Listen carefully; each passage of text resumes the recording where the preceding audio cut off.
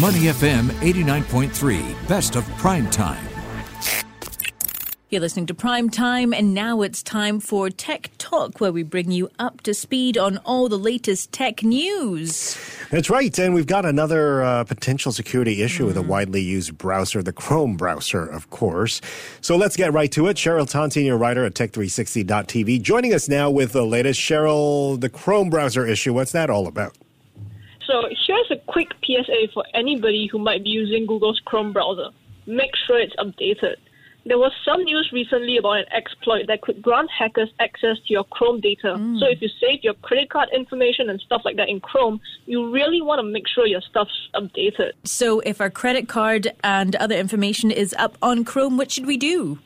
Yeah, you should really make sure that your stuff's secured, because this exploit is actually a zero-day exploit that was just reported to Google.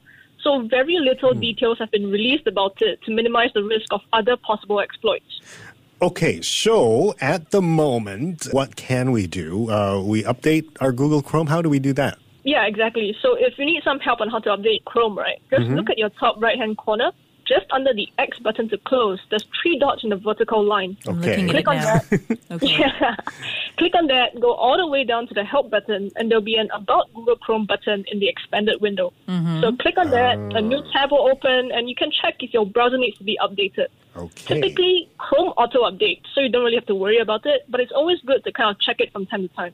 I see. All right. That will be useful. Other than that, if you can't update, just make sure you remove all your login credentials and credit card numbers and all that, right?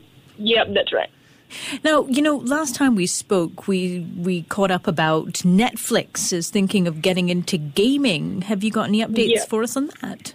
Yeah, so it's actually been confirmed that Netflix will be offering video games to their subscribers at no additional cost. And it's really interesting because they're supposedly working on games that are based on their popular shows like Bridgerton, which is one of the most popular Netflix originals.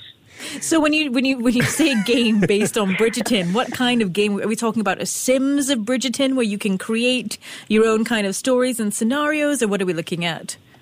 Exactly. So there's no confirmed details about that right now, but it'll definitely be interesting to see if they'll be following other interactive game shows that they've done before, like You vs. Wild with Bear Grylls, or coming up with pure mobile games that will be available through a separate app. Well, this was something JP was speculating last week, remember, about how they were testing out the field with, gaming and making people decide what they want to do with their own TV show. So this will be very interesting when it comes out. Now, there's one thing that you mentioned to me while we were chatting, Cheryl, about a WhatsApp calling feature. Will this one help me avoid making butt calls? Unfortunately not. Okay, but if you do frequently miss group calls on WhatsApp, I do. You'll be really pleased. You'll be really pleased to know that you can actually join group calls now, even if you miss the phone ringing or if you hit the ignore button at the start. Right, because now at the moment, with my WhatsApp, you have to start the group call all over again, don't you? So what's changed? How will it work? Exactly. So right now, you just have to open up the chat and then you'll see that there's a join call button there.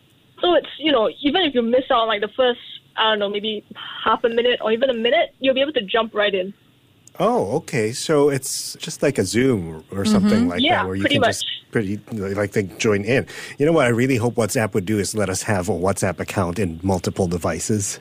Oh, you mean use the same account across devices? Do you have an update on that, Cheryl? Yeah. Funny you mentioned that, because there are rumored features coming to WhatsApp with multi-device support that's similar to what Telegram does. Yeah. Because right now, WhatsApp Desktop or WhatsApp Web only works when your phone is connected to the internet, right? And able to send and receive messages. Actually, you know what? It's not just even connected. You need to be active. Like, the phone has to be active. And near the desktop as well. That's right. So, but if WhatsApp follows what Telegram does, users will actually be able to use WhatsApp from other devices, up to 4 apparently, without the main phone being required to be connected or even turned on. So that's amazing. That would be so good. You don't have to go from one phone to another if you need to send a picture or something like that. Yep, that's right. Okay, let us know when that happens, Cheryl. I'm waiting for it too.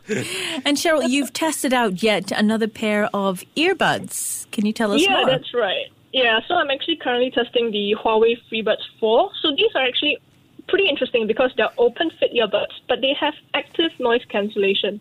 it's a bit of an oxymoron because open fit earbuds are actually supposed to let you hear external noise.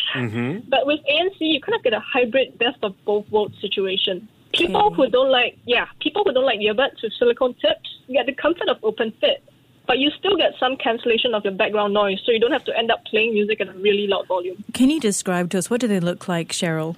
Well, it pretty much looks like Apple AirPods, if you know that that design.